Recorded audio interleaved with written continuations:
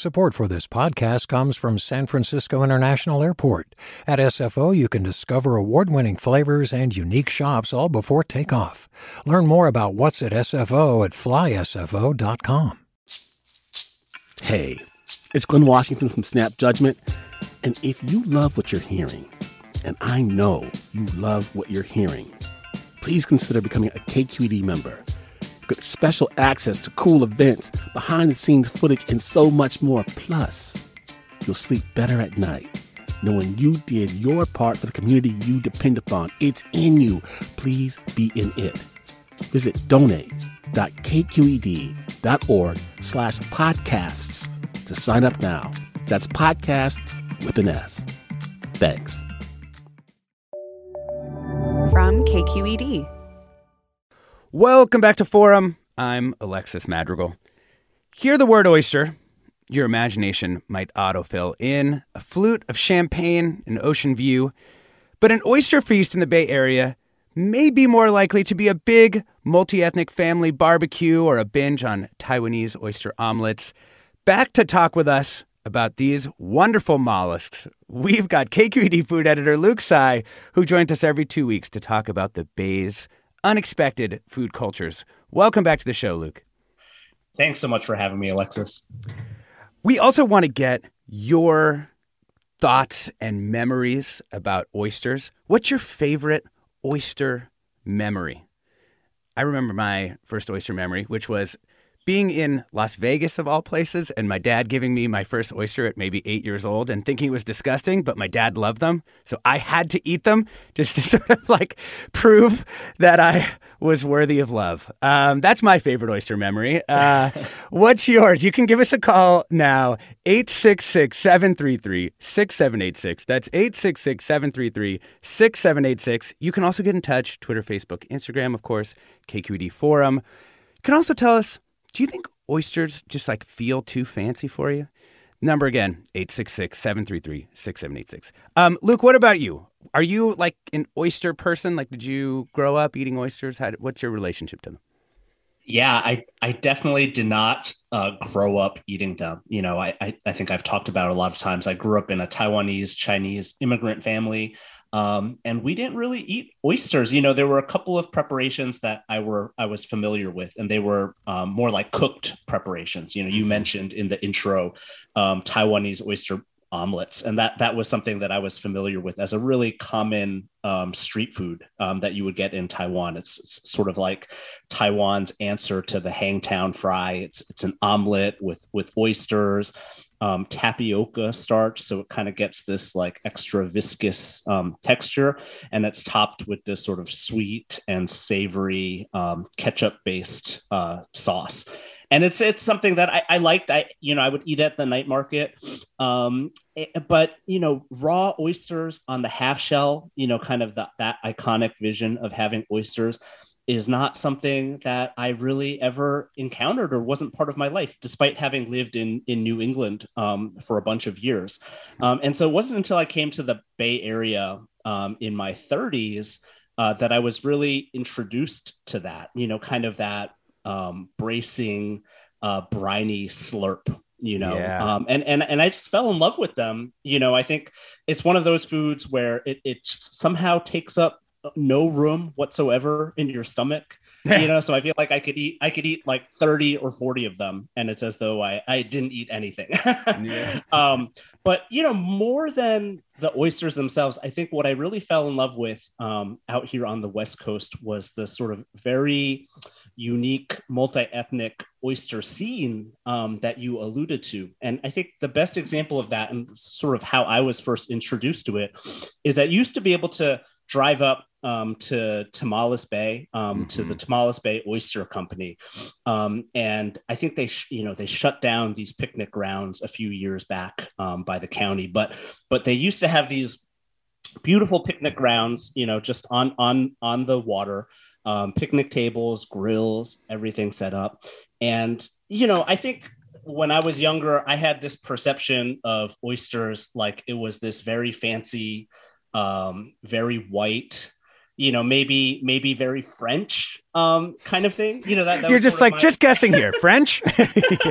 that was like my perception of it, and so I came out here, and it could not have been further from that. You go out there, and it's not at all white folks like I imagined it would be. Instead, you would get up there, there'd be a line of cars parked along all along Highway 1, and you'd walk down to the picnic grounds, and it would just be this scene of big multi-generational families, almost all folks of color. It'd be Latino families, Filipino families, Vietnamese American families. We're talking 4 generations, and Alexis, I think, you probably are aware, Mexican families, Filipino families, they take their cookouts seriously, and so, they would have giant coolers, just full of marinated meats that they had brought to grill, big trays of, rice or noodles or lumpia, and somewhere in the background, mom or dad would be, just shucking away, shucking oysters the whole time. And it was just this beautiful, beautiful scene that sort of encapsulate everything I love about the Bay Area. That's awesome. Let's bring in our first oyster memory, Ashley in San Francisco. Welcome to the show. Hey, Alexis. Thanks Hey, for how you having doing? me. Yeah, of course. Hi, good. This is my first forum experience. I'm so excited. So I was thinking right when you said it, I said I have to call because so a few years ago we were just up at a little vacation spot up in Mendocino, and the friends were grilling. I heard that they picked up oysters nearby, and they were putting them on the grill. And I was, I'm originally from the Midwest, and it's not a common dish. The lakes, we don't get them too often around there. Mm-hmm. And so, with the friends, I said, fine, I'll try it. Let's see how it goes. So I went out. And cooked or raw? This is going to be cooked or raw. You're going to eat a raw one here. Yeah. Well, it was on the grill, so I think it's raw. And then and they put it on the grill. And then, as you know, if you remember, on the grill they kind of scream. They make this like very weird noise. And so, can you hear me? Oh yeah, go ahead. Okay, cool, yeah. And so I was a little concerned. I was like, what have I gotten myself into here? And then, as they grilled them up, opened up the grill, and I took a shot of one of the first ones I've ever tried with a little bit of Worcestershire sauce. And it was actually very yummy. So it was a very positive. It was a little concerning at first, but then it turned into a very positive experience. I mean, there is nothing about cracking open an oyster and looking at it that is not a little bit concerning. As far as I'm concerned, I actually do love them now as an adult. But man, even sometimes, they'll come to you, like you order them in a restaurant. You look down at that plate, and it takes a moment for me to be like, yes, this is a thing humans eat, Mm-hmm. Thank you so much for that memory, Ashley. I think share that with a lot of people, actually. Appreciate that. I want to bring in Danny Perello. He's the owner of Rocky Island Oyster Company in Richmond. Welcome, Danny. Hey, guys. Thanks for having me on. So you've got an oyster company. What do you think is the kind of big difference between opening up an oyster company like in Richmond and doing it, in San Francisco or somewhere back east? Yeah, I mean, it's been, I was relatively new to Richmond when we opened Rocky Island, and I've just been so pleasantly surprised by the incredibly diverse clientele that's come out to the oyster bar. Cause I'm used to working in restaurants in San Francisco, and I worked in some oyster bars back east in Boston, and they were a little bit more on the upscale side. And the clientele was more in the line of what Luke had kind of conceived of the people that would go out to oyster bars, which is what I was kind of expecting. But we really just get such a diverse spectrum of people coming out to the oyster bar. And it's pretty much it's everybody but the Silicon Valley crowd, basically, which was really cool. Not that they're not welcome, but it was really cool. And, everybody has their own really unique, nostalgic connection to oyster culture. That's probably very different than mine. Yeah. And we're hearing from our listeners, what's your favorite oyster memory? Is it Tamales Bay, buying your own, bringing them somewhere like Ashley in San Francisco the first time you had them grilled? Give us a call, 866-733-6786. That's 866-733-6786. You can get in touch. Twitter, Facebook, Instagram, of course. You know the email address. It's forum@kqed.org. Danny, question for you. A listener tweets, Sure. I love raw oysters, but my hands can no longer open the shells. Cooking them doesn't appeal to me so much, but they'll open on their own, if you grill them. Can you sell this listener on the idea of grilled oysters with a recipe that preserves the briny goodness? I mean, honestly, it was new because I'm from back in Boston, and I'm used to just eating them raw. And so coming out to the West Coast and trying the barbecued oysters, it was up at Marshall's store in Tamales Bay. The barbecued oysters with chorizo just blew my mind. And as soon as I went back to Boston, I cooked it for my friends. I threw some barbecued oysters on the grill. They popped right open. We didn't have to shuck them. At that time, I was a horrible shucker. I'm still not great, but I just threw them on the grill. They popped right open, scoop a little chorizo in there, and it's just a whole different ball game. And we at the restaurant, we do the same thing. We do it with garlic and herb butter. It's super simple to make, and we shuck them first just because it's a little bit easier and quicker. But yeah, you can put those guys right on the grill there, and they'll eventually pop open for you. And people do all kinds of different barbecued oysters, different flavors out here that I've seen, but yeah, just a little bit of that chorizo butter or garlic herb butter, and you're gonna have a pretty good time. Yeah. Let's bring in another listener, Chard Mo from San Francisco. Hey, how's it going? Thanks for having me on here. Good. Yeah, absolutely. Tell us your memory. Well, I'm from Jacksonville, Florida, and my best friend growing up was my neighbor, and they had a place just south of St. Augustine, and it's called Summer Haven. And my buddy and I, just like I think you were saying, your dad liked them, and so you had to try them, and you found them pretty disgusting. Yeah, that's me. Except if you coat it all enough with Ritz crackers and cocktail sauce and some Crisco, then you're golden. I can eat them all day long. Of course, I don't know if I'm filling up on hot sauce and crackers more so than oysters, but it was that was what we did to get by. But my first, really sticking in my head memory is that at low tide at Summer Haven, we would take this tiny little boat that had a 2 horsepower engine that my friend and I were maybe 8 years old each. We have to carry it between the two of us, put it on the boat, and then we go at low tide over to the oyster bed, and we would sit there with each a sleeve of saltine crackers and some cocktail sauce and some hot sauce and just shuck them open and eat them right there at low tide. Wow. In the boat, just like in your little tiny boat, eating them right out of the water.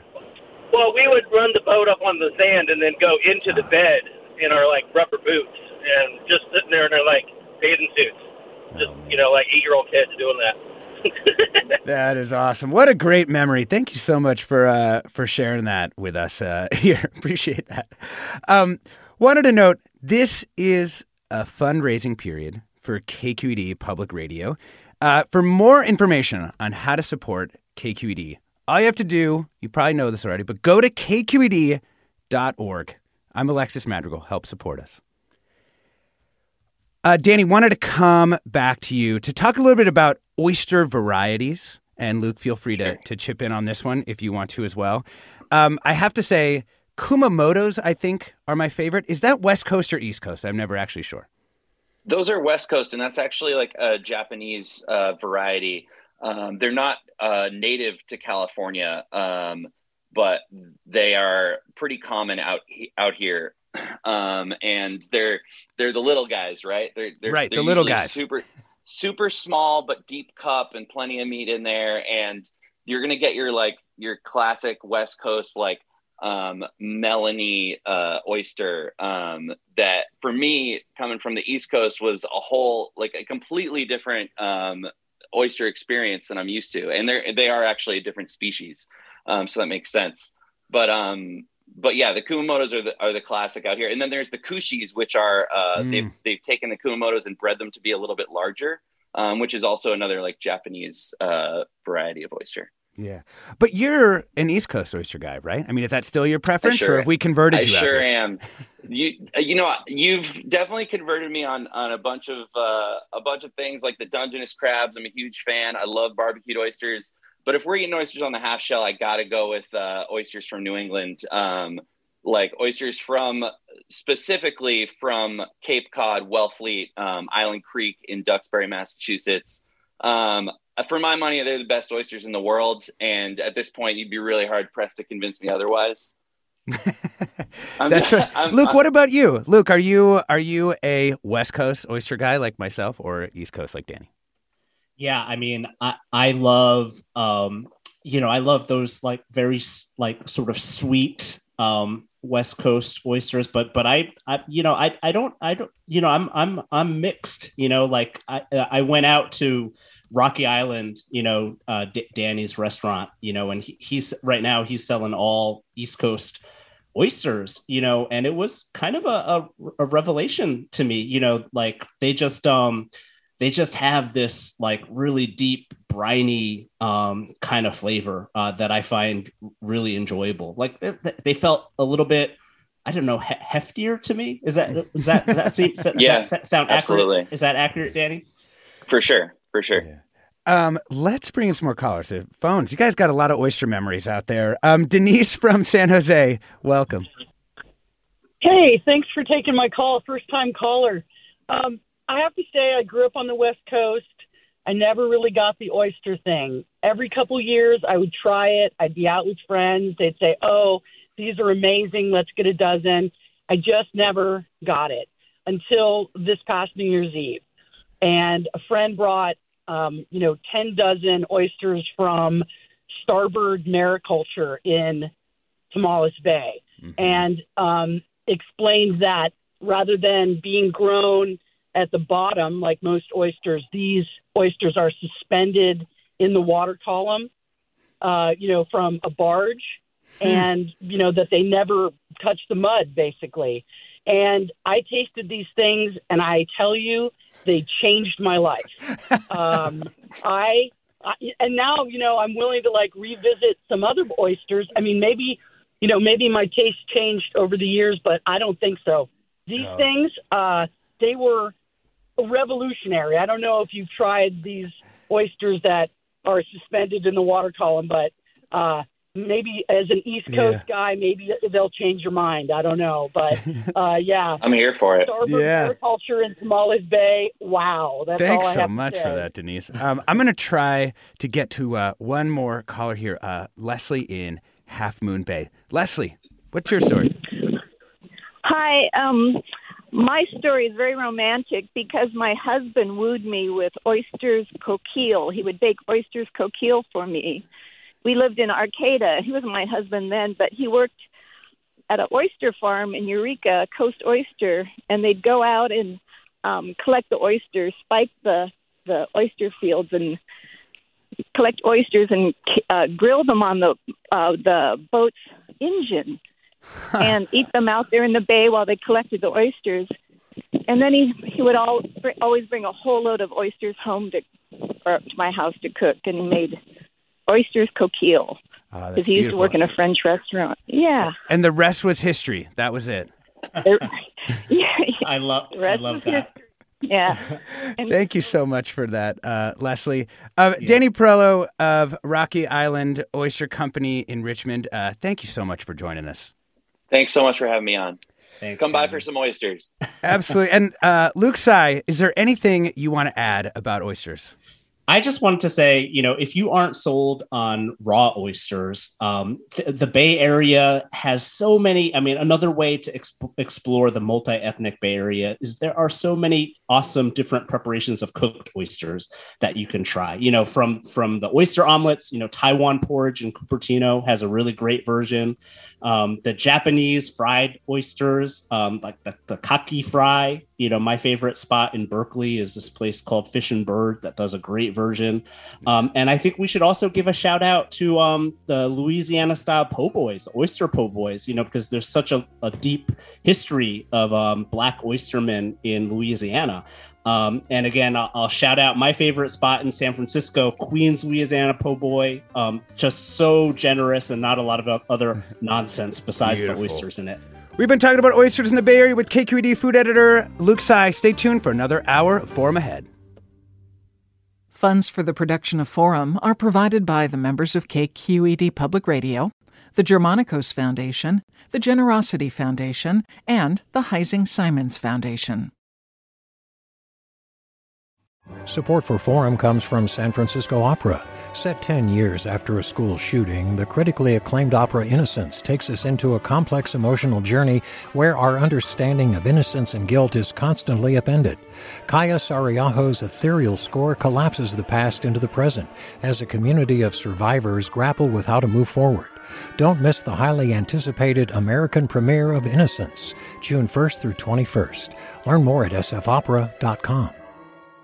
We've all got those parts of our house where the internet just won't go. Well, if you had wall-to-wall Wi-Fi from Xfinity, you could worry less about dead spots. Because with wall-to-wall Wi-Fi from Xfinity, you get fast speeds, reliable connection in every room, and power for all of your devices, even when everyone's online. That's wall-to-wall Wi-Fi only with Xfinity. Restrictions apply, not available in all areas. Actual speeds vary. All over the country, we need to improve reading in Wisconsin. Schools are changing the way they teach reading. I'm calling for a renewed focus on literacy. We have gotten this wrong in New York and all across the nation. And it's happening because of a podcast. I think your podcast has changed my life. And I'm going to share this podcast with everyone I meet. Sold a Story investigates how teaching kids to read went wrong. New episodes of Sold a Story are available now.